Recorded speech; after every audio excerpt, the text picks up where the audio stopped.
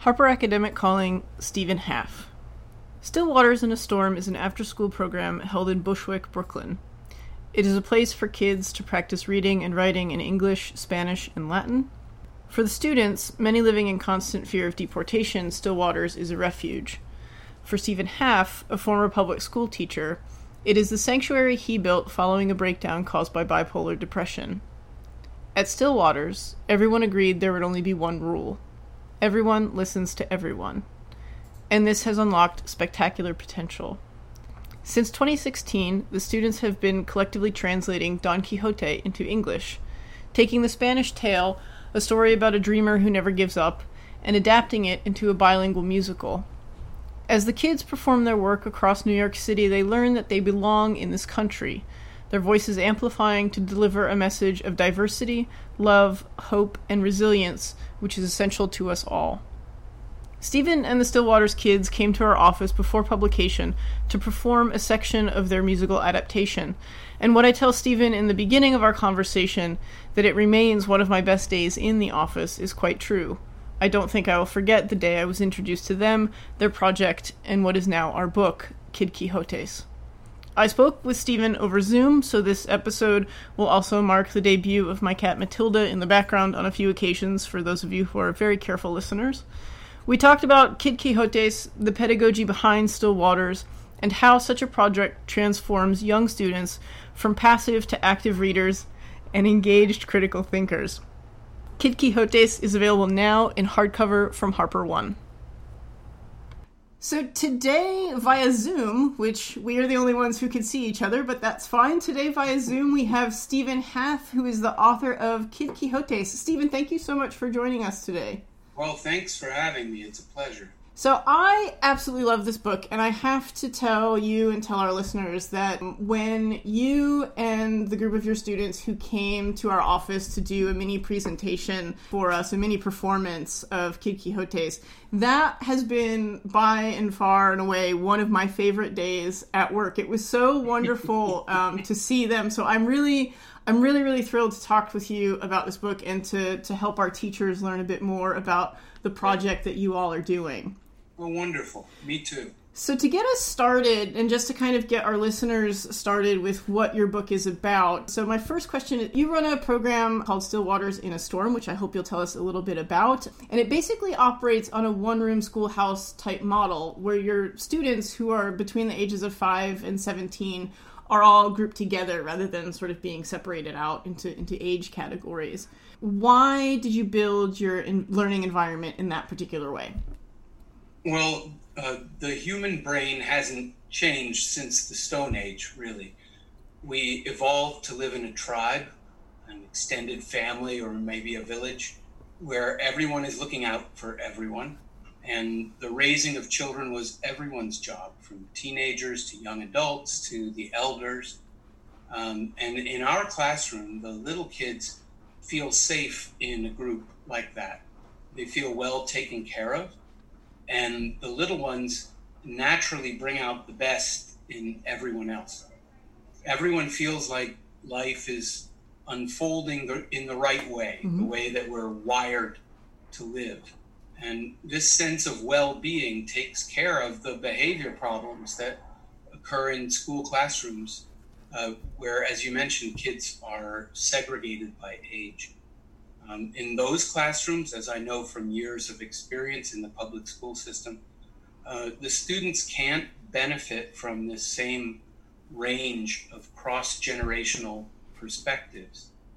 And they struggle to understand how their school experience is relevant to their lives when they're caught in this sort of loop of abstraction, performing academic tasks whose only value seems to be the grade that the teacher applies when you complete the work, or the punishments for not completing the work. And nobody benefits at all from their effort on these assignments. There's nobody else benefits.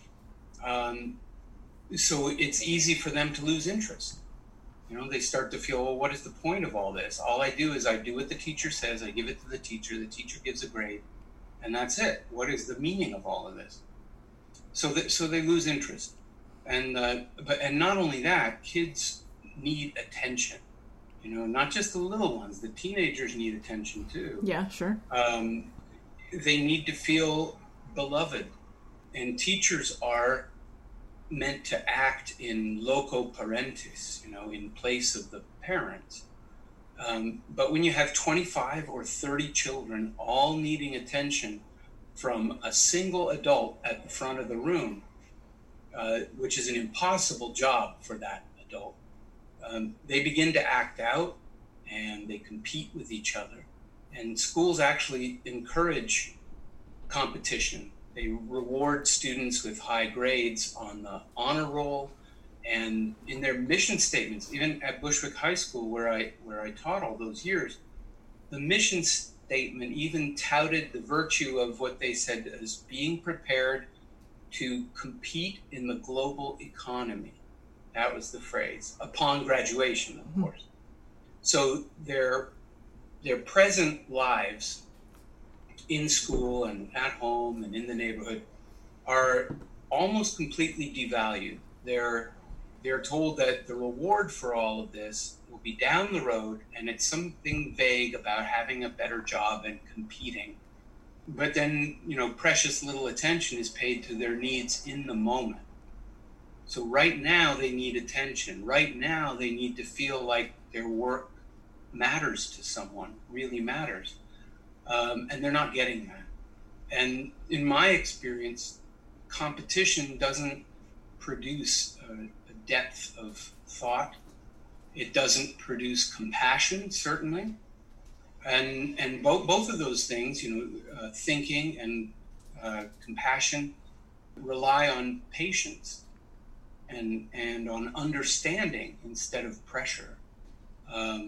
So when we feel safe, we can really learn. And that's the reason why I wanted to recreate this sort of Stone Age tribal model. And it's remarkable. I mean, when you see the difference between a classroom I used to teach in the school system and this one is completely civilized, So I hope that answers the question. Yeah, absolutely. So one of the big project that you all are working on is you are translating and adapting Cervantes' Don Quixote with your students. So why choose Don Quixote? What is it about that book that is a great fit for these students and the experiences that they've had? First of all, I chose to have us work on a translation project because it provides common ground between me and my student. The kids are bilingual. They speak Spanish at home. They speak English in school, and I've noticed with their friends. They very rarely speak Spanish with their friends, even though they all know Spanish.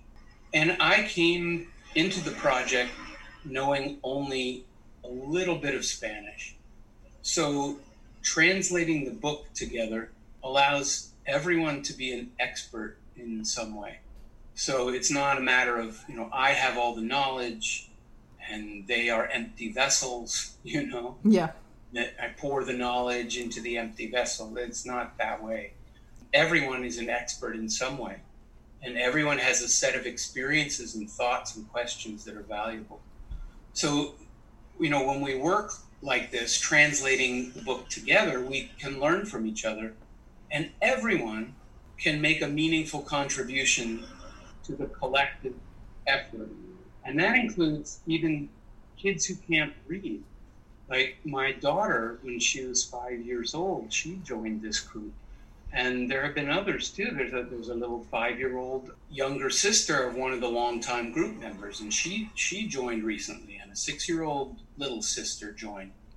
Even though they can't read, they can participate in the process of translation because they can hear what other people are reading, and they can hear other people's ideas, and then they can think of alternative translation choices. So for translating one word from Spanish into English, we can have a debate that the little ones can participate in. I chose Don Quixote specifically, this one, to translate because it's everything that life is. You know, it's funny and tragic, it's smart and silly, and it's beautiful and disgusting. One of the favorite scenes of the kids is when Quixote and Sancho drink what they think is a magic potion and they end up vomiting all over each other. So I know that wasn't in the part of the show that we presented at HarperCollins, but it actually became a scene in the play where everybody's in a hospital emergency room and Quixote has this so-called magic potion, and then everybody's, at the end of the song that they sing, everybody vomits. So the kids just love it. And, you know, so with kids, the most important attribute of a book or a project is that it be funny. Because they love to laugh. And it doesn't matter what you're dealing with.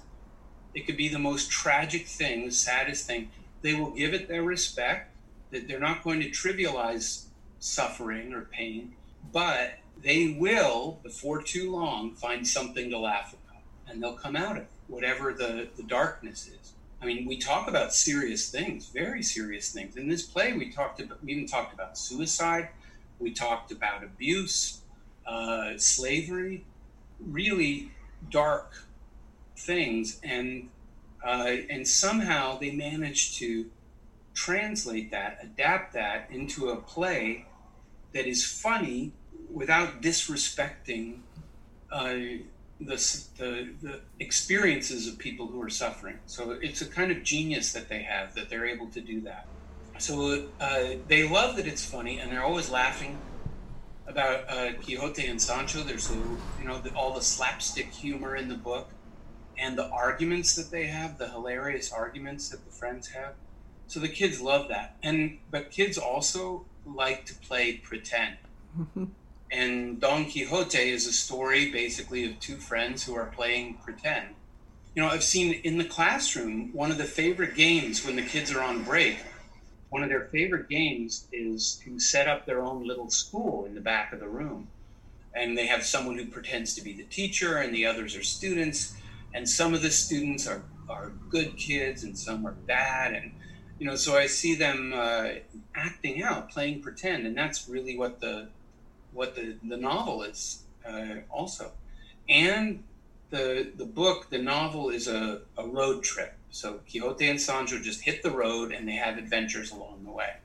And the families I work with have all traveled far and at great risk and sacrifice to come to this country. They never give up. And that's just like the heroes in the book who persist no matter how awful things get and how brutalized they are along the road. They keep going. And, you know, one example from our class is that, and from the book, is that the mother of Sarah is the little girl who plays Kid Quixote. Her mother tells a story in the book about her 7 attempts to cross the border from Mexico into the United States. And this just harrowing details of what she went through and how she never gave up, no matter how awful and terrifying it was, and how impossible it seemed. She kept going. And then she ends up telling, this is in the book too, she ends up telling that story to Sarah. So the first time we hear the story, it's as a fable in which Sarah's mother rides across the desert on the back of a tiger. So her mother takes this tale, this true life horror story, and turns it into a fable so that her little girl can admire that her mother is a true hero in this mythic way that still allows her to sleep at night. So, and then, you know, when we adapt the musical, the novel as a musical play, it then becomes a vessel for stories like that, for the family stories. We use the structure of the book, and then we introduce new non-fiction content from their real lives. And another example is in the Marcella scene, when a young shepherdess refutes the accusations of men who blame her for their friend's suicide. She rejected this man and killed himself, and so they say it's all her fault. So she refutes all of that. Well, instead of her speech, which is magnificent, in our show, we have one of our teenage girls. She's called Alex in the book. And she sings her own original song about the song's called Ruler of Myself. So she sings about, I am in charge of my own life. I get to decide who I am and who I love. And that turns into an anthem for self-sovereignty of every kind. And that was inspired by Don Quixote. And then one more thought. The kids are resilient too. They might fall down, as Quixote and Sancho often do. They spend a lot of time on the ground, the heroes, lying on their backs, beaten up, bruised. But like the heroes, the kids always get back up again. They get knocked down in various ways and they get back up again every single day. And that lifts up my heart as well and the audience. When the kids first saw the book, I bought them each a copy of the book in Spanish, mm-hmm. and also of Edith Grossman's English translation. And on the first day of class, I gave each kid one copy. I said, these books now belong to you. And their first reaction was, this book is too big. It's like they had never seen a book that big ever, even bigger than the Bible in church. So they were in awe of the size of it. And they were saying, we're going to read this? And so, translating and adapting the book on top of that seems impossible to them at first. But when they succeed, then they're learning that they can do the so-called impossible. Yeah. Yeah. I think gives them some courage. Absolutely. It's really remarkable to hear their stories and to hear how so much of their personal narrative they're willing to adapt into your translation. Yeah. And it seems like, from a reader and a viewer's point of view, it seems just a continual act of bravery for them to do that kind of hard work. That was something that I found really admirable. I'd like to talk a little bit about the pedagogical model that you use of reciprocal listening, where everyone listens to everyone. One of the things that I like about that model is it gives a lot of power to individuals, to their voice, and at the same time it also has an equalizing effect, because the rule is that everyone has to listen to everyone else, because you can learn from everyone in the room. Everyone has value in what they say. Yeah.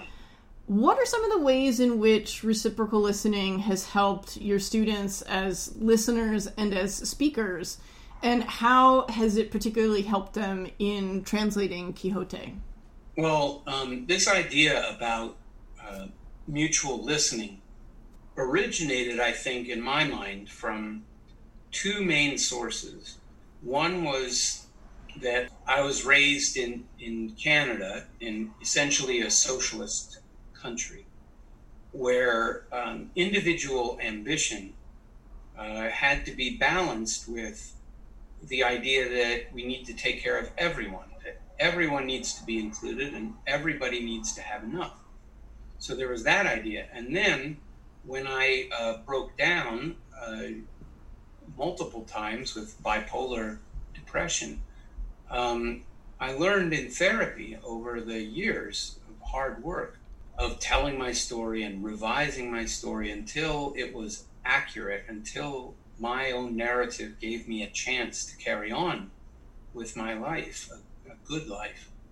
I learned that having someone listen to you is very powerful, that can change your life always for the better. As a result of our mutual listening, as it applies to reading, mm-hmm. The kids, first discussion, just so when they're having a conversation, the kids have learned how to build on each other's ideas. And it's just so exciting to me when this happens. They get excited when someone says something they agree with or they disagree with, and then they jump in. Like when they raise their hand and then they say, I want to add to what Alex just said. That's every teacher's dream. Like, that's every teacher's dream to have students do that. Yeah. And these are like 6 and 7 year olds saying things like that. Yep. Along with, we have all the ages, all the way up to 17. We got 9, 10, 12, 13 year olds. And they're all doing this. They're all saying, I want to add to what he said. I want to say something. I want to disagree with you. So listening to each other in the classroom also means, I think, naturally responding to each other, right? It's not just a passive receiving of something. It's a way of engaging with what that person is saying and thinking. And then when they all respond to each other, they create a kind of collective intelligence.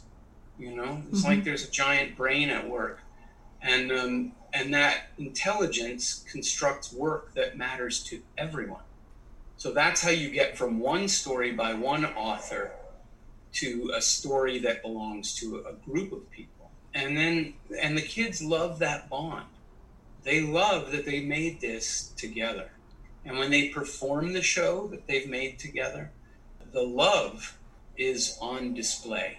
And that's an element that years ago I was at a pedagogical conference when I was teaching at the high school, and I gave a presentation about love in the classroom, and some of the teachers scoffed at it. They were like, we've got serious things to take care of. This isn't easy. Why are you talking about love? And then a couple of them were really excited about that because they were saying, yeah, you're right. That's what's missing. But that's a word. Love is a word that embarrasses people sometimes. But then once you say it, then your job as a teacher is to figure out what it means. What does it look like in action? What does it sound like? So when the kids are performing, I think this might have happened when you saw the show. When the kids are performing this show that they've made, if a kid forgets a line, all she has to do is say, help, and someone else will give her the line. Mm-hmm. And then they keep going. And I talked with them about this in rehearsal, saying, if that happens, just say help, get the line, say the line, and keep going. Don't act embarrassed. Yeah. Don't say oops. Yeah. Don't lose your composure. So that's how they do it. It's all about removing the pressure in a way. Yeah, and shame too. Yeah. Yeah. School uses shame a lot. Audiences have told me that they love witnessing the dynamic of kids helping each other during a performance. Mm-hmm. And that is based on trust.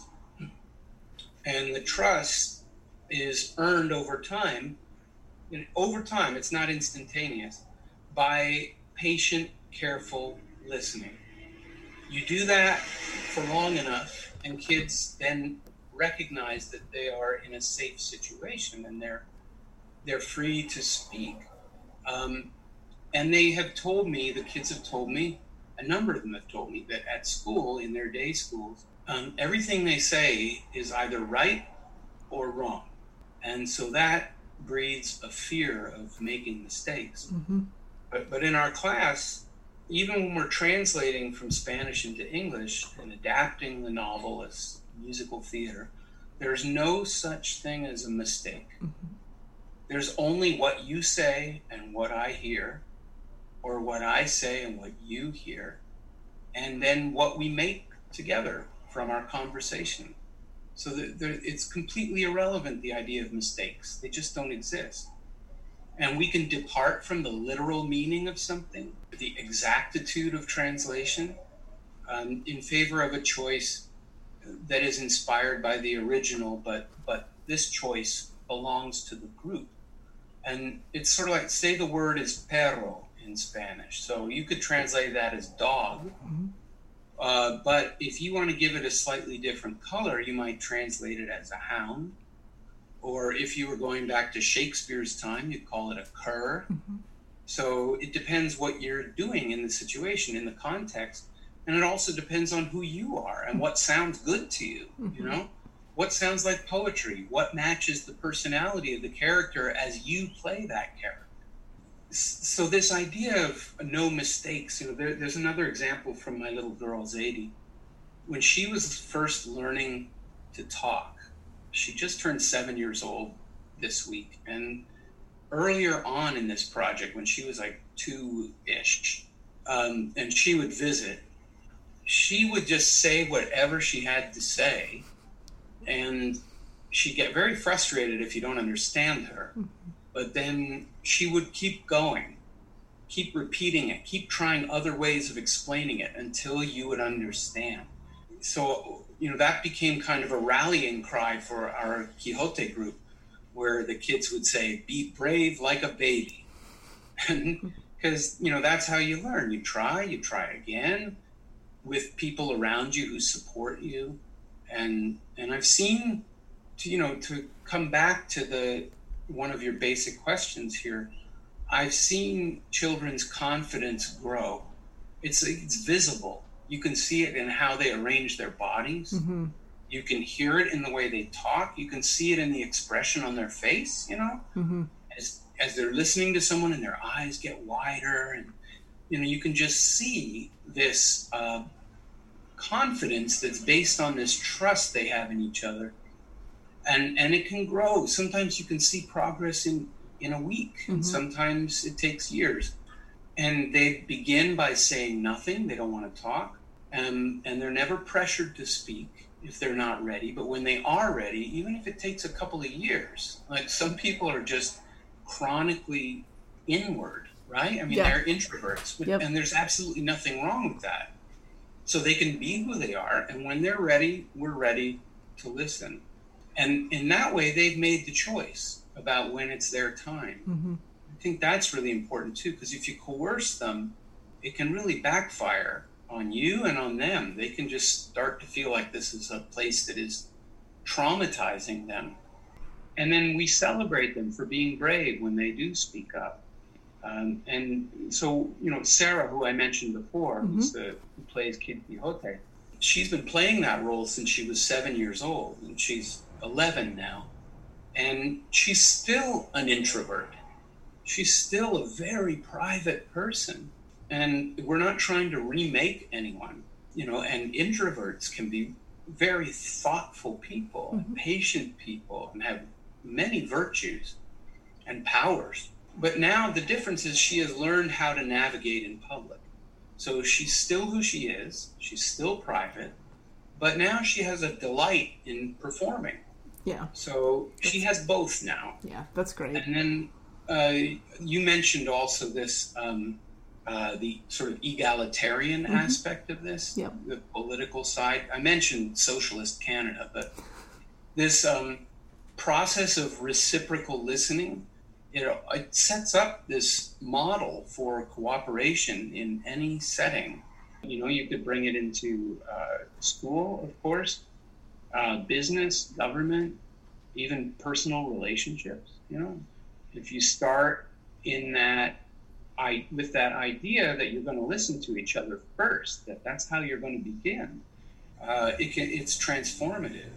And that's a model that I hope the kids will carry with them all their lives, because if you do that everywhere you go, you're building a more just society. And something that you mentioned in that answer was how your students deal with serious etymological issues. How one of the things that really struck me, both in the performance that I saw and in reading the book, is how there is a constant discussion, which seems to make sense given that you are doing the job of translation, but over what words mean. And it's hard to get people to think that words are constantly evolving things like that. It's, the answer, going back to your earlier point about, giving a right or a wrong answer, there is sort of this misapprehension that words mean one thing because you can go to a dictionary and look them up. And that is true in some sense, but I like to think of words as living things. Words have changed over time.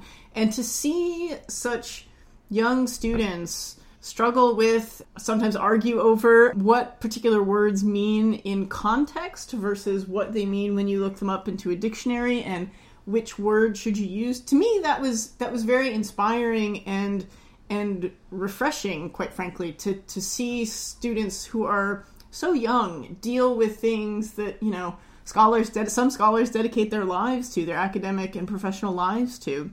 So how do you think this project influences, given the struggles and work that they do, difficult work that they do with the work of translation and creating meaning, making meaning, changing meaning, how do you think that work influences how these kids read and approach texts and the act of reading? And how do you think translation and transformation projects could help more students and, quite frankly, their teachers learn? Well, about reading, I think the work that we do, the process that we use in this translation and adaptation, it allows kids to have their own experience of what a book means. Mm-hmm. We spoke about making meaning. They can decide what it means to them, rather than imagining that there's some kind of official, approved meaning out there, external to themselves. So as readers, now, after doing this process, they know that they're actually, when they're reading, they're making creative choices. Mm-hmm. They're interpreting the words, they're relating them to their own lives and to their own imaginations. And they also learn that it's okay and even beautiful to disagree respectfully with other people's interpretations. Yeah. So they learn that meaning is constructed, and this group process, the multiplicity of voices, that are questioning each other, wondering, asserting, guessing, celebrating, these voices become part of their individual internal experience of reading. Mm-hmm. So reading as making something. Yeah. Now that they've negotiated with all these different types of voices, those voices become their own in their own mind as they're reading. And reading can be such a mystery until you do it, until you learn it. And kids don't necessarily know what's going on in your brain when you're reading. So, modeling that in a group setting tells them, when I read, I'm having this conversation inside me. Mm-hmm. I'm wondering about things. I'm guessing what's coming next. I'm celebrating when something touches me, or, I'm laughing when something's funny. I recognize something from this in my own life, whatever that, all those voices are now their voices in their mind. And so reading belongs to each one of them, mm-hmm. right? It's not, the school doesn't decide what the meaning is. The teacher certainly doesn't decide that. They decide that, each one of them. And then about translation, the word translate comes from the Latin for carrying across. Mm-hmm. So you take what is said in one language and you carry it across to another language. And as you do this, you're carrying thoughts across from the author to yourself. And that crossing adds another layer of creative thought, a layer of interpretation and creativity, another carrying across, mm-hmm. because you're having to move these thoughts into a new place and use new words to describe them. And when you practice this in a group, the conversations are a kind of translation. Mm-hmm. As one person's thoughts, they put it into words, and it travels and meets up with another person's thoughts and meets up with another person and another person. It keeps going across the space between us and our neighbors. So there's always that, even when you're sitting next to each other at the table, there's a space between you. And when you speak your thoughts, you are translating whatever's in there, images, feelings, and sending it to another person who then takes it and interprets it again. So the goal of all of this, translation, discussion, reading, all of it is about understanding. So that's understanding yourself. And it's so sad because in school, in the high school, I was told that kids were not allowed to write about their own lives, not allowed to write about what mattered to them, their experiences, their feelings, not allowed. In fact, if they do that on the state exam, the Regents exam, they would get lose points for writing about themselves. It's not allowed. So, but what is more important than figuring out who you are and also figuring out how to love other people and be loved by other people? You know, if we're supposed to be the teacher, the parents, in essence, that's what parents do, right? They provide love and they teach love.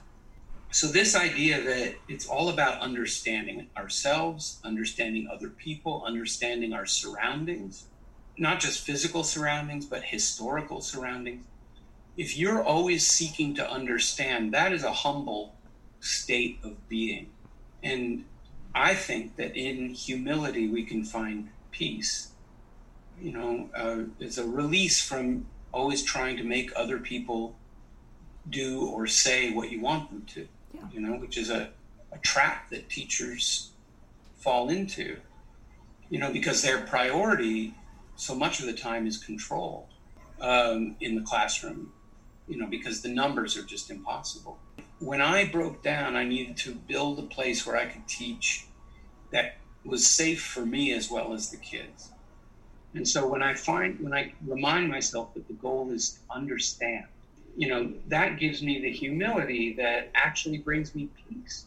That humility transforms teaching into genuine service. And learning then becomes a way of life. Yeah.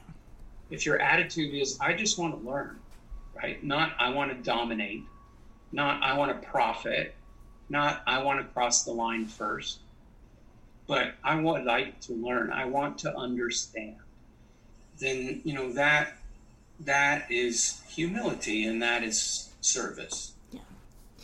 And maybe that answers the next question that I'm going to ask you, and if so, that's okay. But how has Still Waters and the Quixote Project help you as a teacher and a person?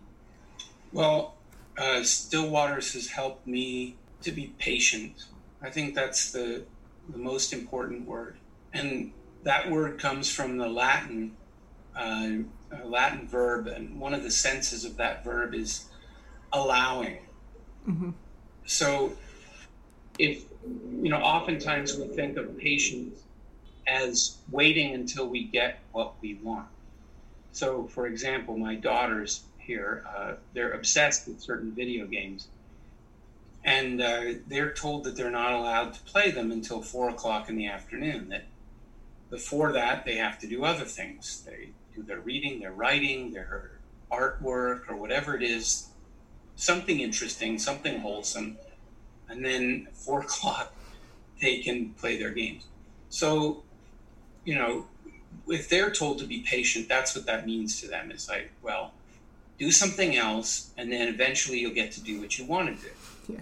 And that's kind of what the school system tells kids. Like, okay, you're bored right now.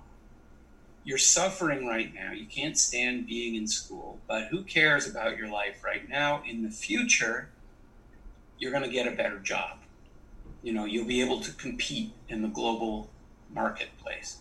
So I think the opposite. So that patience is not a kind of pressure of like restraining yourself attention until you get what you want, but it's making room for what is right now. Make room for that. And over the years, I've released more and more of my classroom authority to the group. You know, my authority in the public school system was mostly derived from institutional power. So the school system, as a part of our government, is a massive institution. And so anything I did in the classroom, no matter how enlightened I tried to be, was representing and enforcing the values of that massive system. So while I was there, but then especially after I left the system, I kept releasing authority, not like being reckless and saying, "Oh, do whatever you want," Yeah. But in the school system, control was a high priority because there were so many students and comparatively very few adults in the building. And so they were afraid, quite honestly. They were afraid of what would happen if all these disgruntled kids decided to act out in a big way. I mean, there were fights all the time. There were fights in classrooms, in the hallways, in the cafeteria, all the time. Yeah. So much violence. But, as I mentioned earlier, I think that's because the kids didn't get enough loving attention. So in school. So control was this priority, and classes really turned into battles between me and the kids. And some of those battles, I regret to say, ended when I had to call security officers to take the kids out of the room. I wish I had known better how to handle it back then. And I was also always afraid that if there was something I didn't know, if I failed to know more than the kids know at any moment, then I would lose control. Yeah. And I think a lot of teachers feel that pressure. It's like that's why they have to construct a lesson where they know and the kids don't know. Yeah. So that's the relationship. So that struggle for control, it just wastes a lot of life and a lot of promise.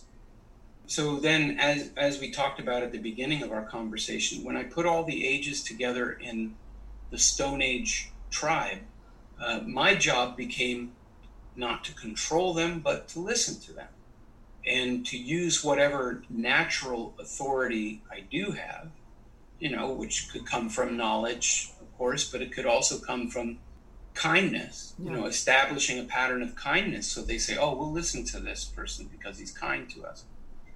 Or the trust established between me and their parents. So they know, and their parents will always ask me, so how did they behave today? And so, that involvement of the adults, that caring involvement, is crucial, because then this battle doesn't have to happen. I used whatever my authority was, whatever remained of my authority in the classroom, to make sure, I saw my job as making sure that every person listens to every person. Everyone listens to everyone, always. And I thought, well, that's basically my whole job. Just make sure that everyone has an equal chance and is treated with the greatest care and respect. And I don't need to be the only source of attention that each kid needs. They can provide that for each other. A 17-year-old can comfort a 6-year-old beautifully, often better than I can. And the kids really do naturally want to care for each other. So I don't need to be the only source of attention. And in fact, I'm happiest when I'm not speaking. I mean, I love to talk about all of these ideas as we have today, because I care a lot about education now and in the future. And I believe in what we're doing. But in the classroom, you'd see that I don't really talk very much. And that makes me happy. I'd have to say about me personally that the patience that I've learned in my teaching practice has made me a more patient parent at home. And I see my job in general as removing pressure and replacing it with respect for the child and for me. And patience in recovery from mental illness is really, really important. Because now I can study myself gently, instead of these harsh self-condemnation that I had years ago. So now I can look at myself and be gentle and say, okay, I'm going to make room for who I am. Yeah, that's great. That's great. So just one more question for you. Sure. And it's a question that we ask all of the guests on our podcasts. And you can create meaning from the question however you would like. So it fits in with what you already know how to do very well. But who was your favorite teacher? Wow. My favorite teacher. Yeah. I've been lucky to have a lot of mentors, a lot of people who taught me well and imparted great wisdom that has sustained me. I would have to say it's probably my youngest daughter. There's so many people I could count who have illuminated my work, but living with her and caring about her has taught me what love is, and I had an idea. I had very loving parents who raised me, and I had a lot of kind and encouraging teachers along the way and good friends. I've been really lucky that way. But this love it's a responsibility for someone else's. It's so tricky to talk about because it's so big. Mm-hmm. She's so little, but the love is so big that every day I have to reflect and practice raising her, or more accurately, allowing her to rise up on her own. Yeah. And just be there next to her, hearing her stories and not correcting her, just listening to her ideas and trying to answer her questions. So now, whereas before I was a teacher, now my life is as a student. Yeah. And I think that, student is another Latin word that means devoted. So, I think it's in devotion that we learn, whether it's in devotion to playing a musical instrument, devotion to learning another language, for some people, devotion to their religion. Mm-hmm. In devotion to my child, I am a student. And the word student has now been, in my life, has been redeemed. It used to mean that I was a kind of a subject of the teachers. And now it means that I'm participating in a lifelong love. That's really wonderful. That's really, really wonderful. So thank you for sharing for that. And thank you for being a guest on our podcast. It's been so wonderful talking with you. This was a great pleasure, and I'm looking forward to hearing it. And I want to say, whoever's listening to this, of course I encourage you to read the book, but I also encourage you to get in touch with me. On the website, you can go to stillwatersinastorm.org, and there you'll find my contact information. And I would love to speak with teachers, anyone who's interested in education. That's why I wrote the book, because I wanted these ideas to travel, and I want to hear from people. I want to have conversations. So please do reach out to me. I'd love to hear from you. Excellent, and we hope they do too.